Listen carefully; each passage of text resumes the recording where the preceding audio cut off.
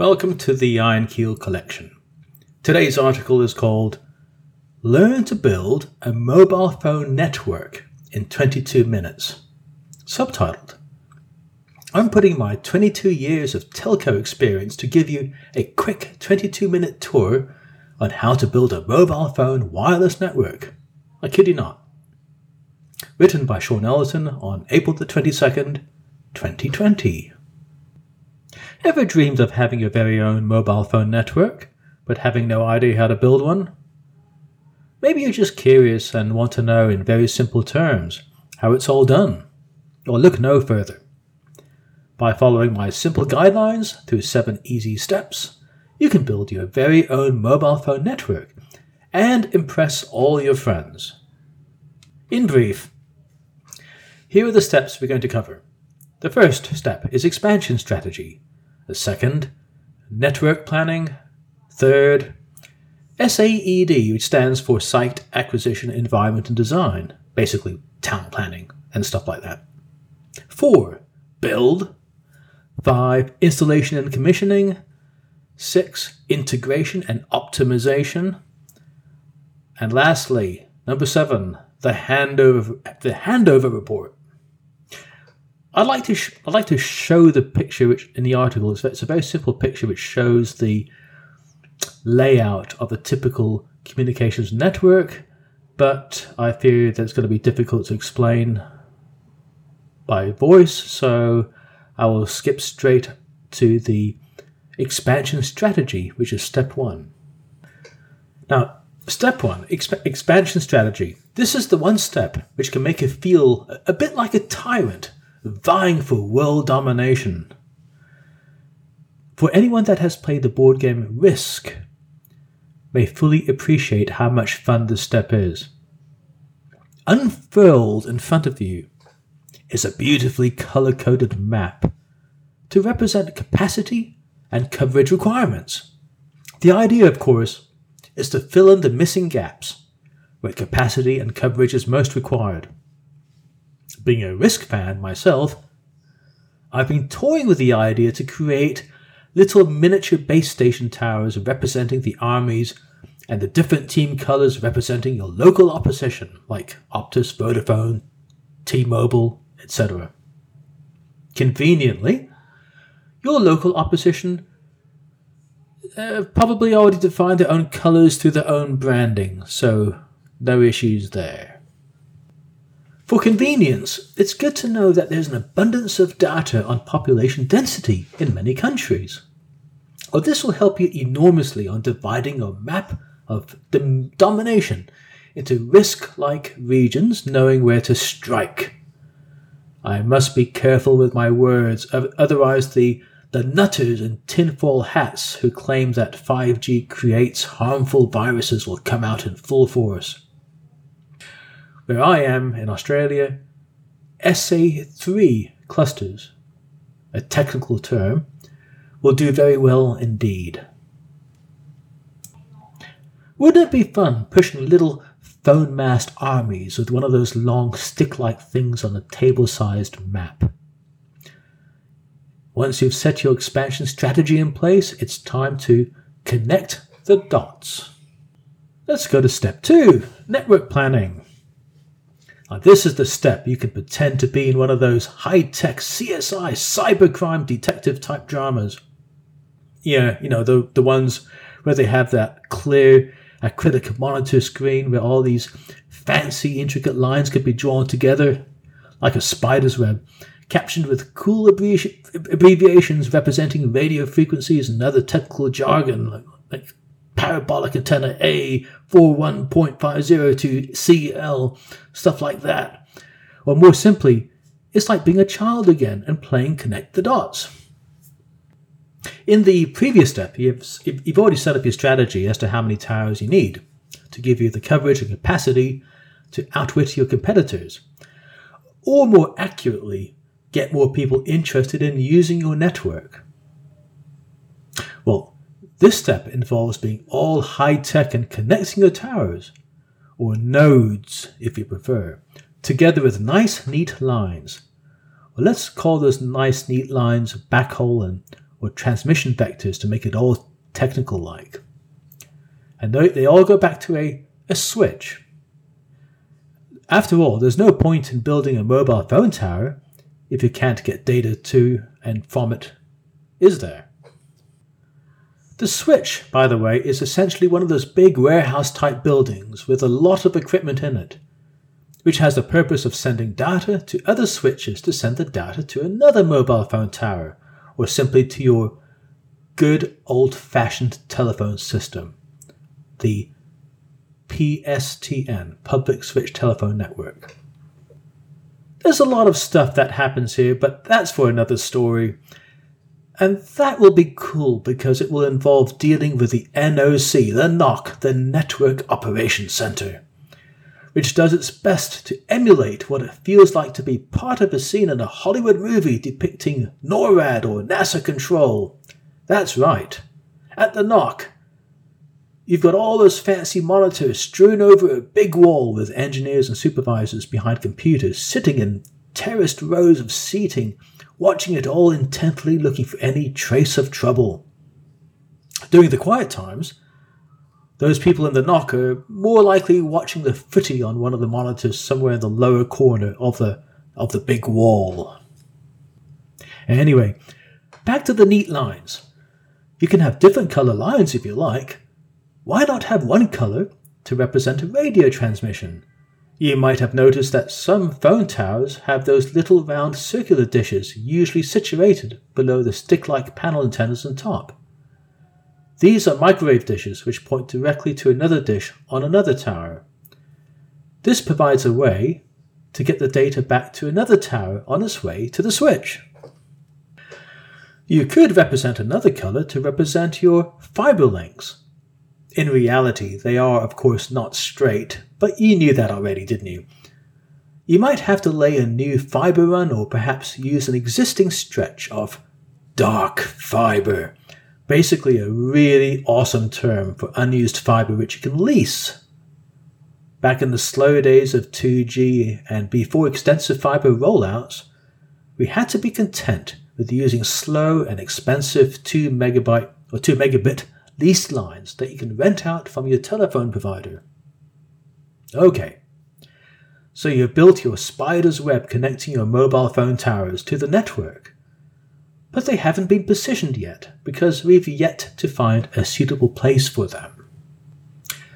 It's time to go to step 3, SAED. For me, this is the area which I have had the most experience with. I apologize in advance because this is a rather long step. SAED, Site Acquisition, Environment and Design, is a fancy way of saying property, town planning and design. Exactly what you'd do if you built your own house. Technically speaking, radio planning is not part of the SAED process. However, because the radio planner is an integral part of the planning and design of the site, and often attend scoping visits, I have included radio planning in this section. I may be biased in saying this, but I consider SAED to be the most complex step of all. It involves the community, just for starters. It takes the longest to do.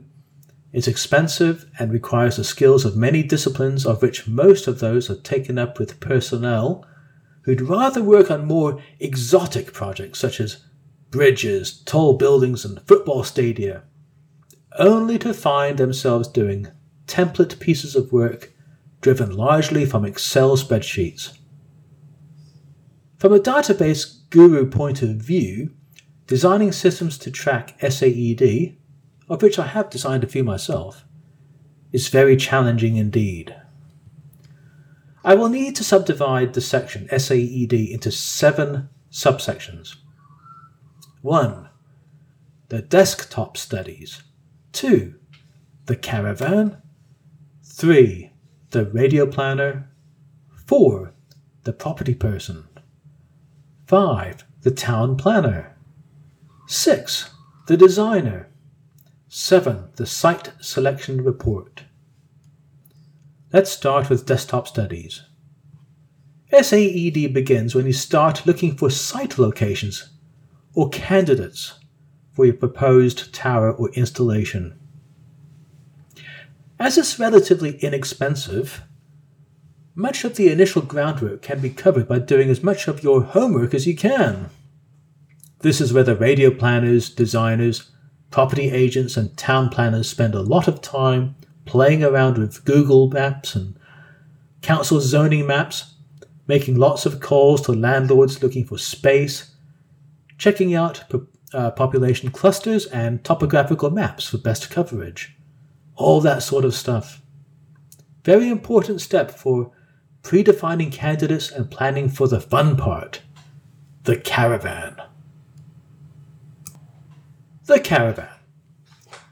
We need to talk about caravans, or scoping visits, because this applies to 4 very important people traveling together, looking for suitable locations to identify candidates for our base station site, or what most of the public just call the mobile phone tower.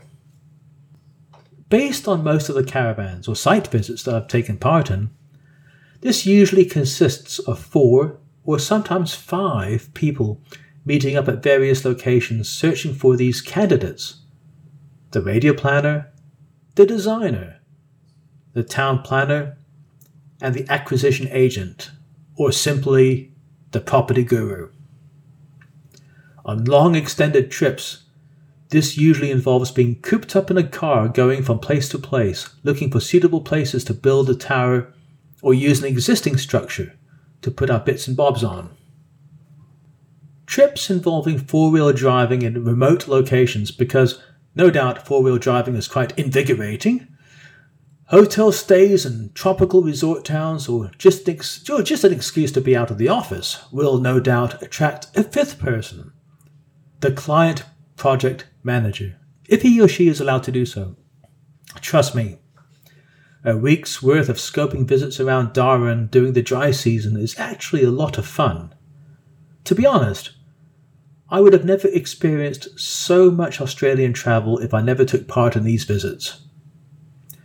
Yes, the occasional shithole for accommodation can turn up from time to time, but it's an adventure all the same. Depending on how much difficulty there is in identifying a suitable location, there could be many candidates, sometimes along with a great deal of frustration from not finding a good one. Many use the convention of using the alphabet to signify the candidate. For example, Candidate A and Candidate B being the first 2 candidates. There was a particularly nasty one I was involved with in Milner, which is a suburb in Darwin, Australia, for Optus, where I thought we would exhaust every letter of the alphabet. During a caravan, each candidate is visited. The property person knocks on the door and does all the talking. The town planner may make a little side trip, taking pictures from afar or take note of certain surrounding features. The designer is usually the one scurrying away, taking dimensions and taking pictures, and the radio planner sits comfortably in the car with his laptop. I'm being jokingly facetious here. The radio planner keeps one step ahead, as he has the best knowledge of surrounding installations along with the desired results. If there is a 5th person, it is usually the project manager working for the client. That person could either be a real help or a real hindrance to the caravan. However, with increased cost-cutting, client project managers and town planners are often omitted from attending caravans. At the end of the caravan trip, everyone will have collected a dossier of information for all the candidates they visited. All this info will be collated and discussed back in the office with the hope of making a choice which candidate to proceed with, often known as the prime candidate. Should this fail, a backup candidate will be used instead. So what do our 4 people do? Let's start with the radio planner. What does he do?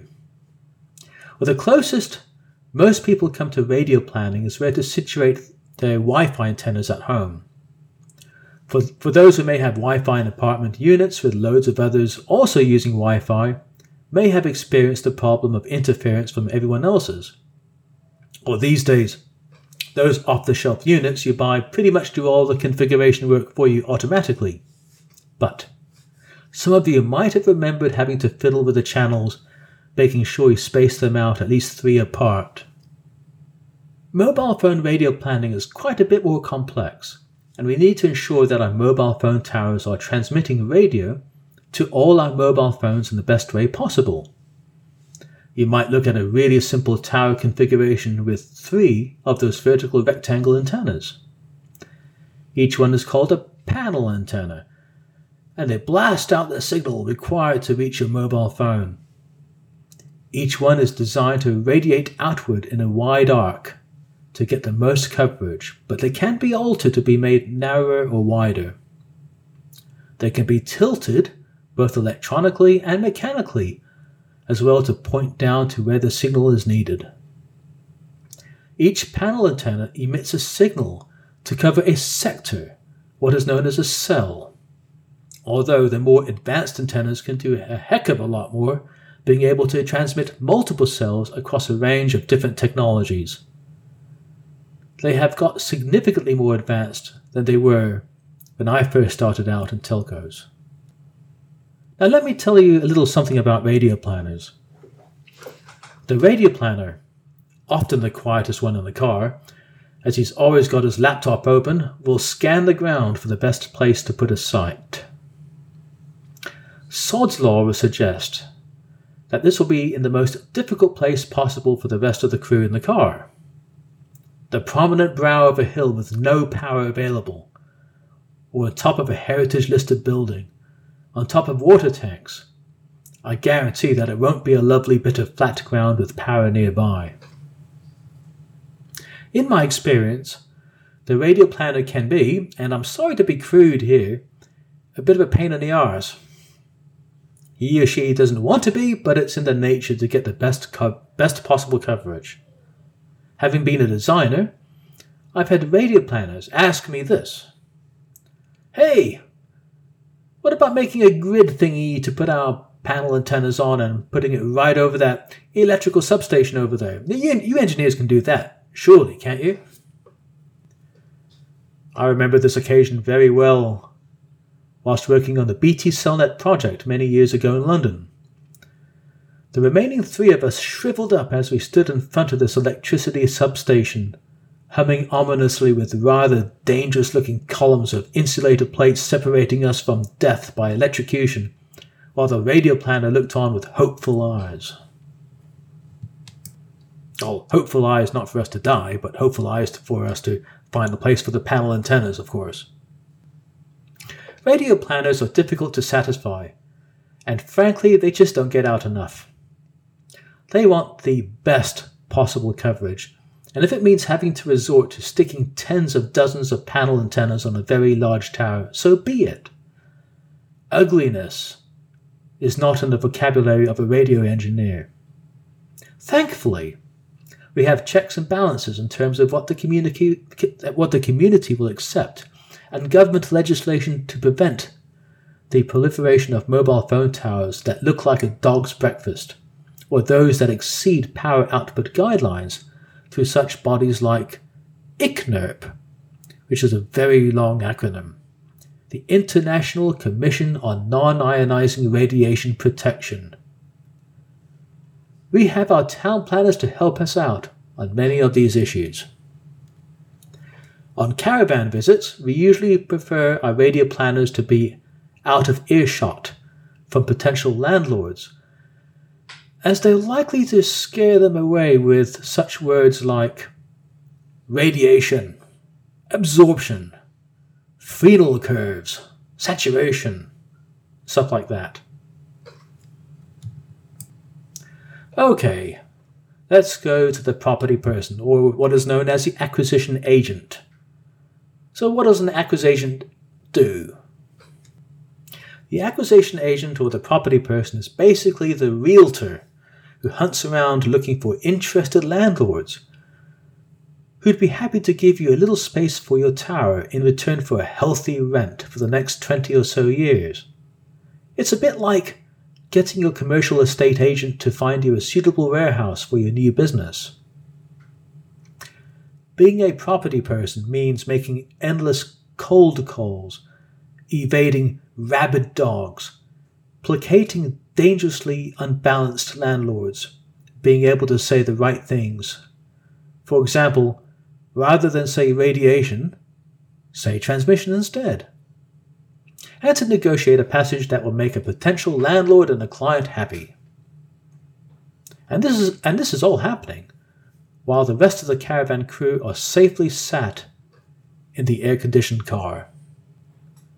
On one occasion, we met up with a landlord around the Lake Bennett area near Darwin, who detested Telstra so much that every time Telstra came to do a little bit of maintenance on their tower, which is on his land, they came unannounced by helicopter.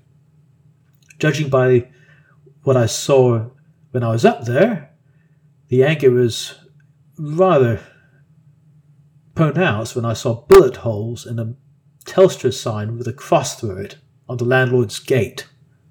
It was quite funny to see, actually. So only when the potential landlord looks friendly enough, much like when a stranger introduces their ferocious dog to you, the property person ushers everyone out to do their little bit while keeping the radio person well away if he decides to get out of the car at all. So I just couldn't resist saying that. The property person tends to be the frontline soldier of the caravan, armed with the power to suppress a confrontation or two. I once had a scare when I did a survey on top of a block of flats in East London, when this incredibly vicious woman came storming out at me from the roof stairwell door, shouting to me that I was responsible for 3-headed people and that I had better leave right now. I backed down, quietly put my tools away, aborted the mission, and updated the site hazard form to be mindful of demon-possessed ladies on top of rooftops. Let's go to the town planner. What does a town planner do? Well, if there's anyone who knows a lot about the laws and codes of a land, it is the town planner. For those into real estate, this is the bit that defines what you can or cannot do with respect to building on a certain piece of land. All land is divided into zones of different classifications. For example, residential, commercial, industrial, recreation, and so on. All downloadable from government websites in the guise of attractive color-coded maps. Moreover, there are a whole host of other potential factors that the town planner must consider, depending on which council or local authority is involved. The town planner needs to have a good eye as well. He is the antithesis of the radio planner. Beauty is everything. Simplicity is awesome.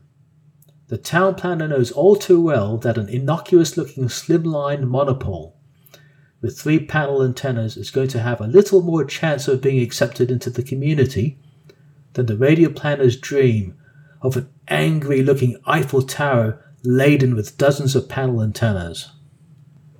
The town planner may have a little drive away from those scurrying around on site during the site visit to snap a few pictures from afar whilst taking in the fresh air. These pictures may be used to make cool-looking before and after photos with a nice-looking tower to show to the council. These are known as photo montages. Although restrictions are becoming more commonplace on drone use, town planners find these to be a real aid in taking these sort of photos. Unfortunately, for the town planner, life is often not easy. Like the property person, the town planner may have to deal with the whole of the community, some of which may be up in arms in disgust of having a tower overlooking their backyards. Hence the term NIMBY, meaning not in my backyard. The town planner has the unenviable task to submit countless council forms and may have to attend Development Application Panel, DAP, Development Assessment Commission, DAC, or even Indigenous Groups meetings. All great stuff. A town planner must ensure that the initial planning drawing submitted by the designer is absolutely correct. Otherwise, the whole palaver of restarting the whole process could happen again. For example, showing the antenna to be a fraction of a meter higher than what it's supposed to be could make an overzealous council planner jump up with glee, insisting for a resubmission with additional fees. Again, from experience, the town planner is often the quietest and most reserved in a caravan. However, town planners, at least those with an interest in telcos, often do pretty well climbing up the ladders of telco management. I don't know why. Probably because of their knowledge of all the codes in detail. Okay, let's talk about the designer. So I was a designer for the best part of 10 to 15 years, or more precisely, a structural designer. They are the jack of all trades in telco because they broadly have to understand a little bit of everything in telcos. Designers are often quite content walking around with a tape measure in hand, doing some sketches, and then mucking around in AutoCAD, taking pride and satisfaction in their drawings.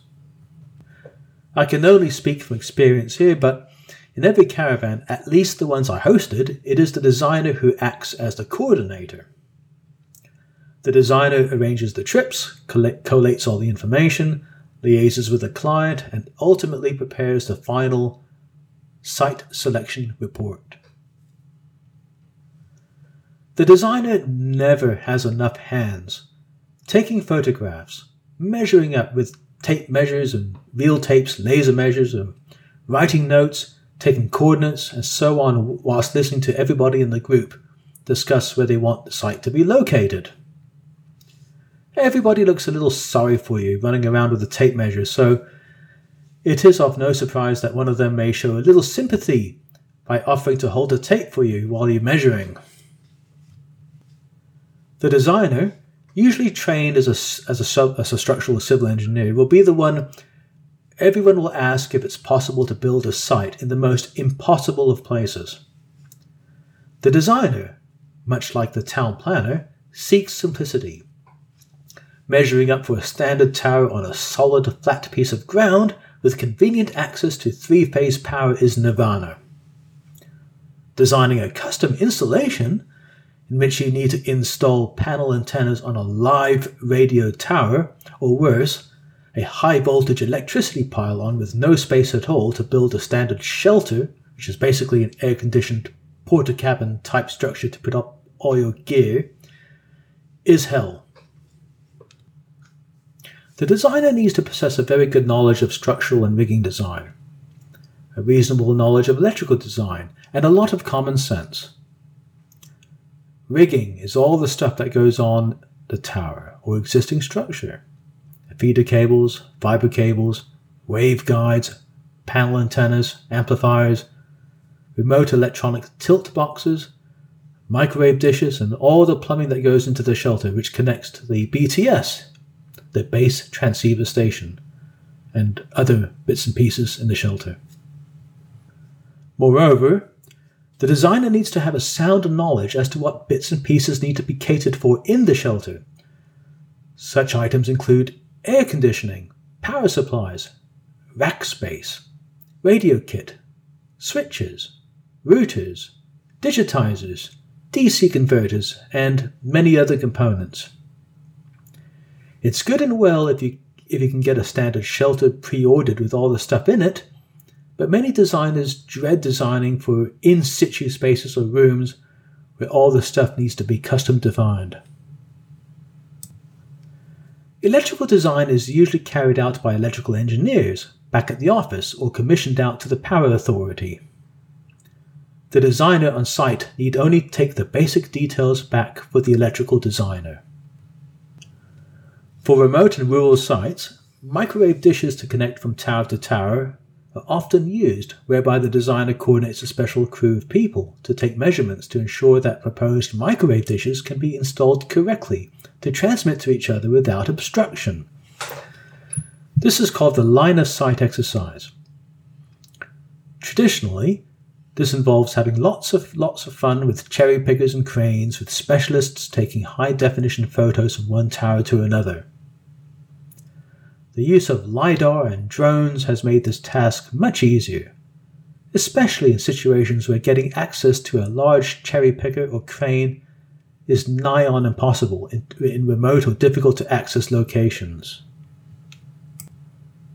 We once had to be creative when a cherry picker wasn't available by hiring a crane and dangling people in a box holding cameras. Didn't work very well because due to the winds the box kept moving from side to side. But it was better than nothing.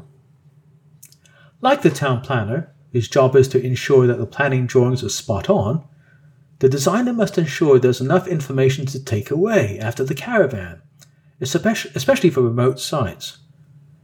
It is extremely embarrassing to be asked to design for a candidate in which you don't have that critical measurement. Let's talk about the bonus, the design visit. Aha, I snuck this one, didn't I? The design visit. Gone are the days where each tranche of new sites was given 2 rounds of visits by default, one being the caravan or scoping visit and the other the design visit. It's just too expensive, especially for rural Australia. However, there may be the odd occasion or two that it is necessary to send a designer to take some detailed measurements in order for the site to be designed.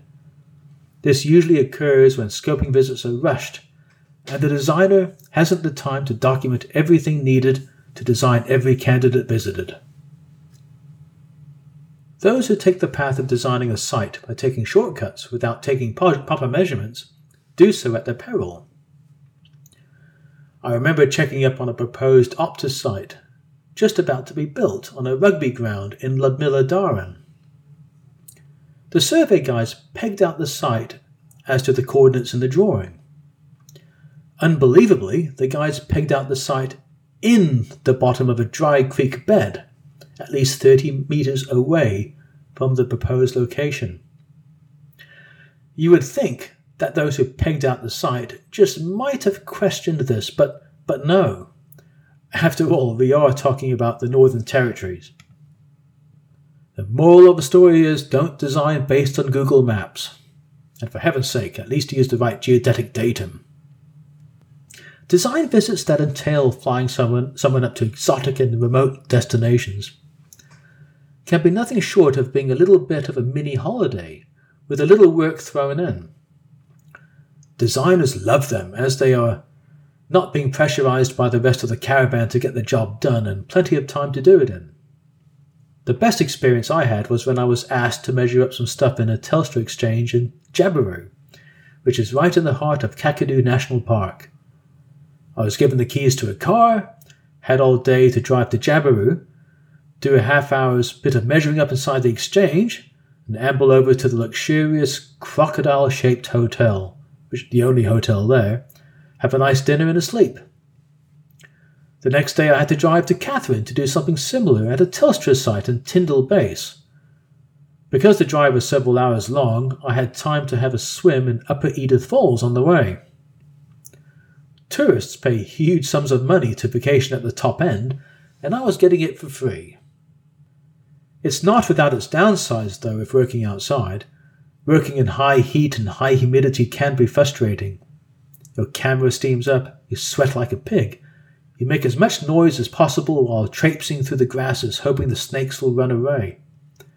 And for those times, I worked in the UK in winter on top of towers, and oddly enough, fire station drill towers, the howling cold wind that bites into your hand and face, making it impossible to write anything down. One, of course, needs to be wary of places you shouldn't be near to. For example, crocodile-infested rivers and such places like toxic waste dumps. Working indoors, one must be a little careful of what they touch in a switch site or an exchange. I recall a near miss of a major embarrassing incident whilst working at a very large T-Mobile switch site in Radlett in the UK. Upon exiting one of the main rooms, lined up with BTSs and BSCs and MSCs, all the really big monstrous machines that keep a mobile network going, I nearly pressed the emergency stop button instead of the open door button. They were next to each other. Such an incident would have blacked out a quarter of the T-Mobile network in the London area at the time. It certainly would have blackened any chance of getting a promotion. Now we're going to get to the site selection report bit. After having all the fun doing those caravan and site design visits, it's time to get serious and put it all into a report. The designer or the project manager will prepare a detailed site selection report or candidate ranking report or whatever you want to call it, and then submit it to the client for review. I've spent many a weekend trying to catch up with putting these things together. I guess it's the penance for all the great time being away on those adventurous caravans.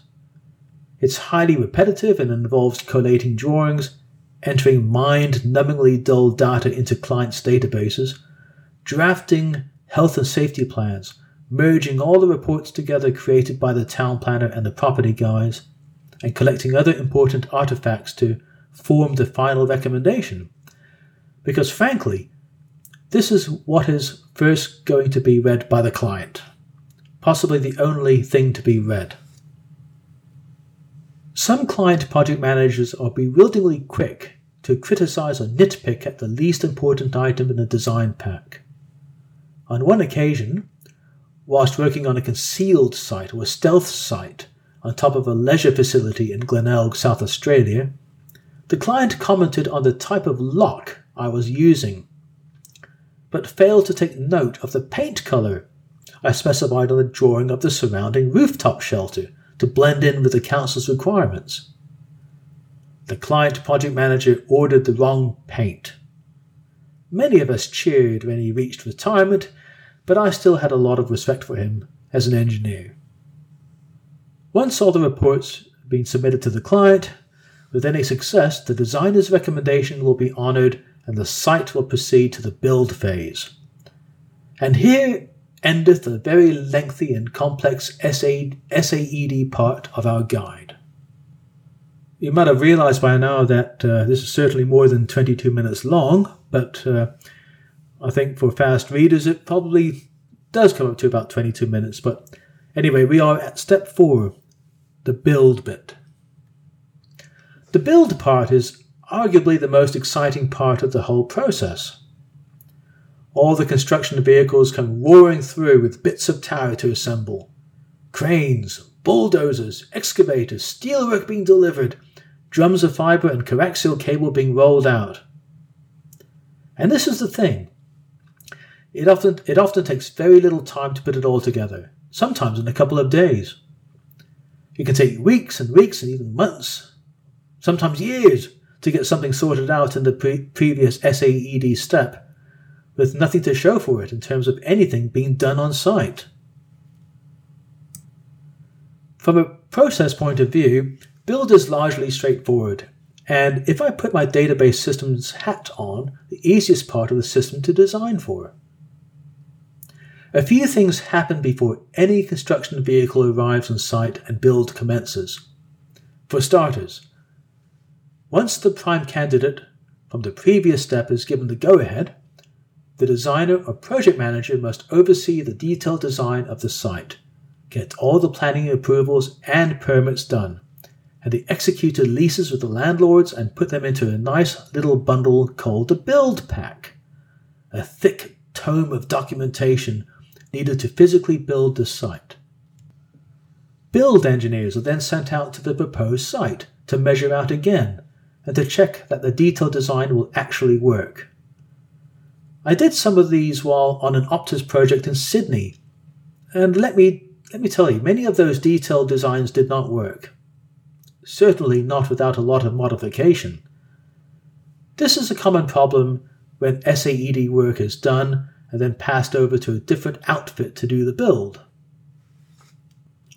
Designers who pass their work over to a build supplier usually anticipate the occasional call coming in from the build contractor, much like a trader doing a short and getting the dreaded margin call. Expected questions may include the following. Hey, these connections are not strong enough for these beams. Hey, we can't do hot work here. Can't you design using nuts and bolts instead? Hey, where's the plinth waterproofing detail? And the king of them all. There's no underlying support there, Gov. What shall we do? As mentioned earlier, during the late 90s, I worked as a designer project manager on the BT Cellnet 2G rollout in the London area. The role was markedly different than what is normally in telcos today. The designer not only completed the SAED portion, but also managed the build contractors, conducted pre-start meetings, attended supervisory duties during build, attending practical completion visits and providing the handover packs. It was good experience and provided the designer with great satisfaction to really see the site being built there and then.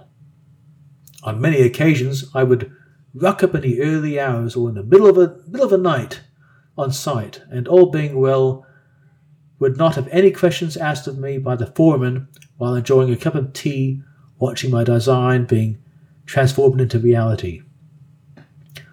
On attending the practical completion visit, you can see the fruits of your success, or some of your screw-ups if you didn't design properly.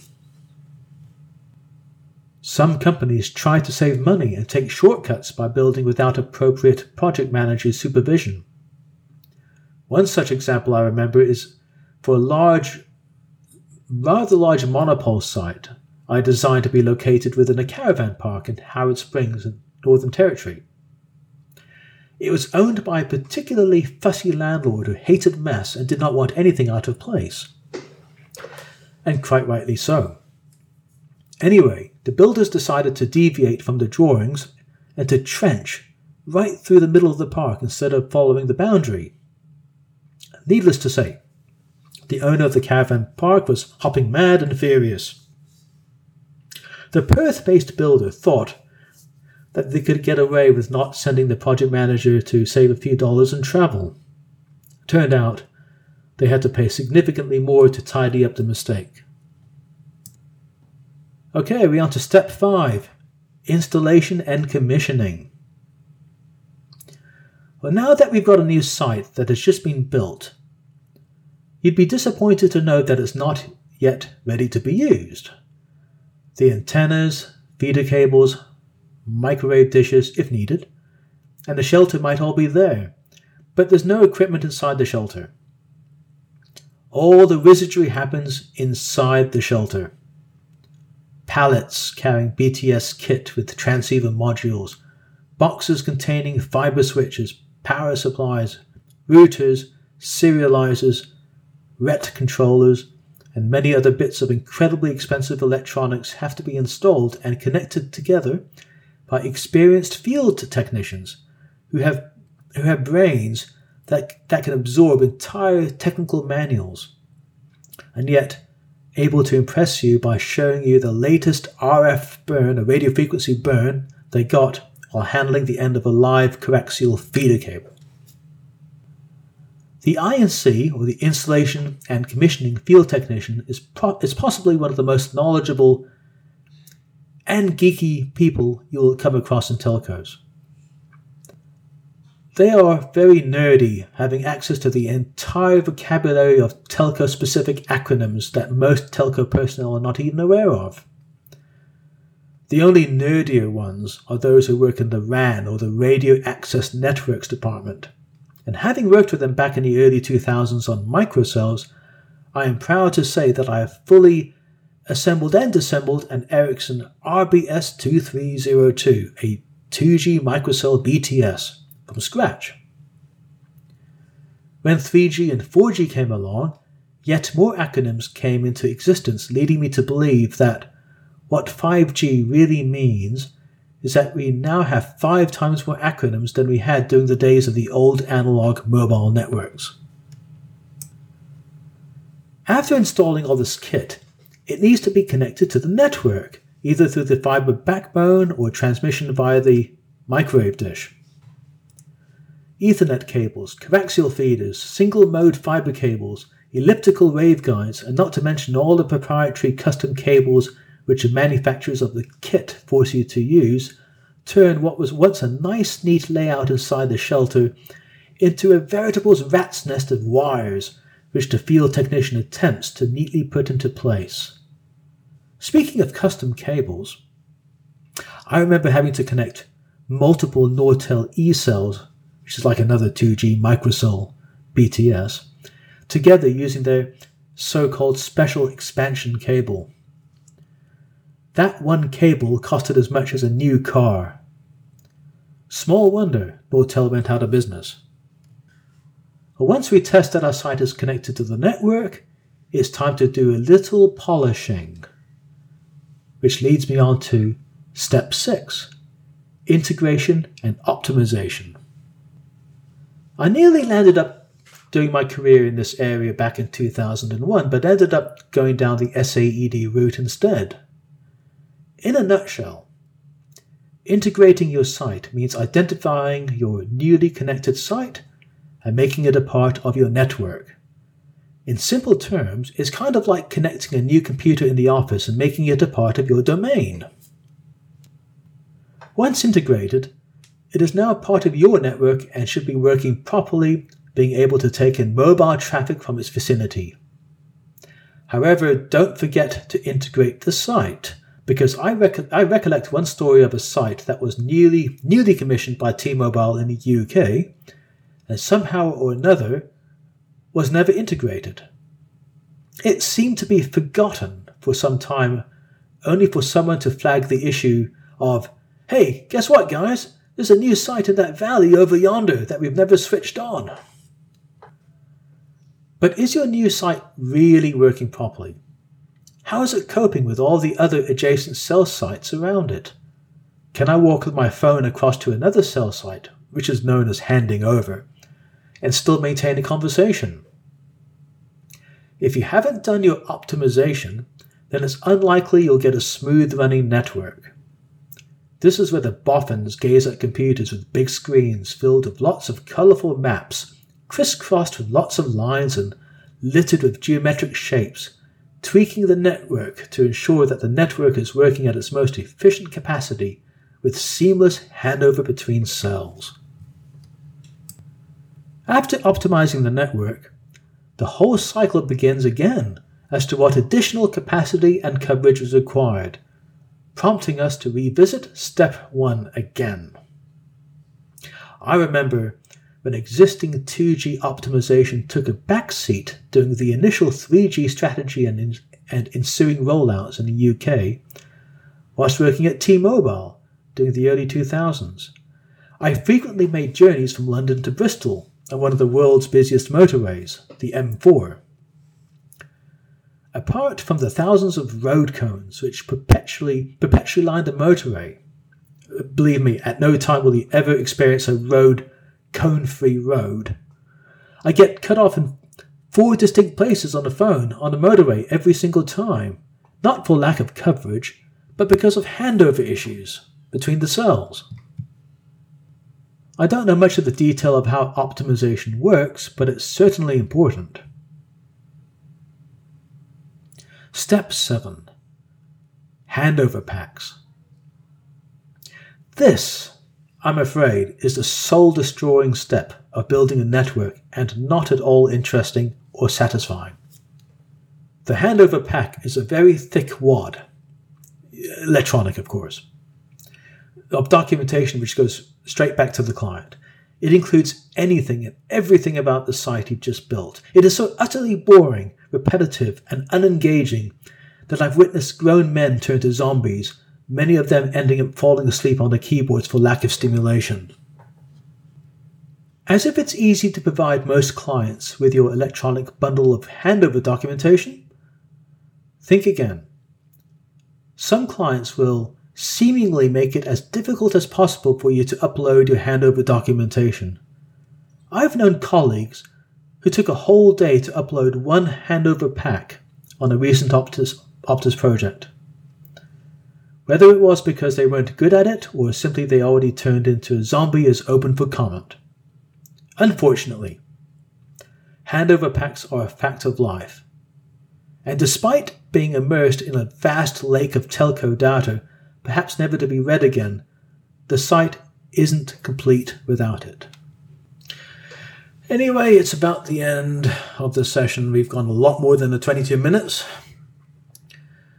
So I had a bit of fun writing that article, being a prisoner of telco from 1997 to 2018 and being engaged in so many aspects of building a mobile wireless network. Well, thanks for listening if you got this far in the podcast. Take care. See you all. Bye.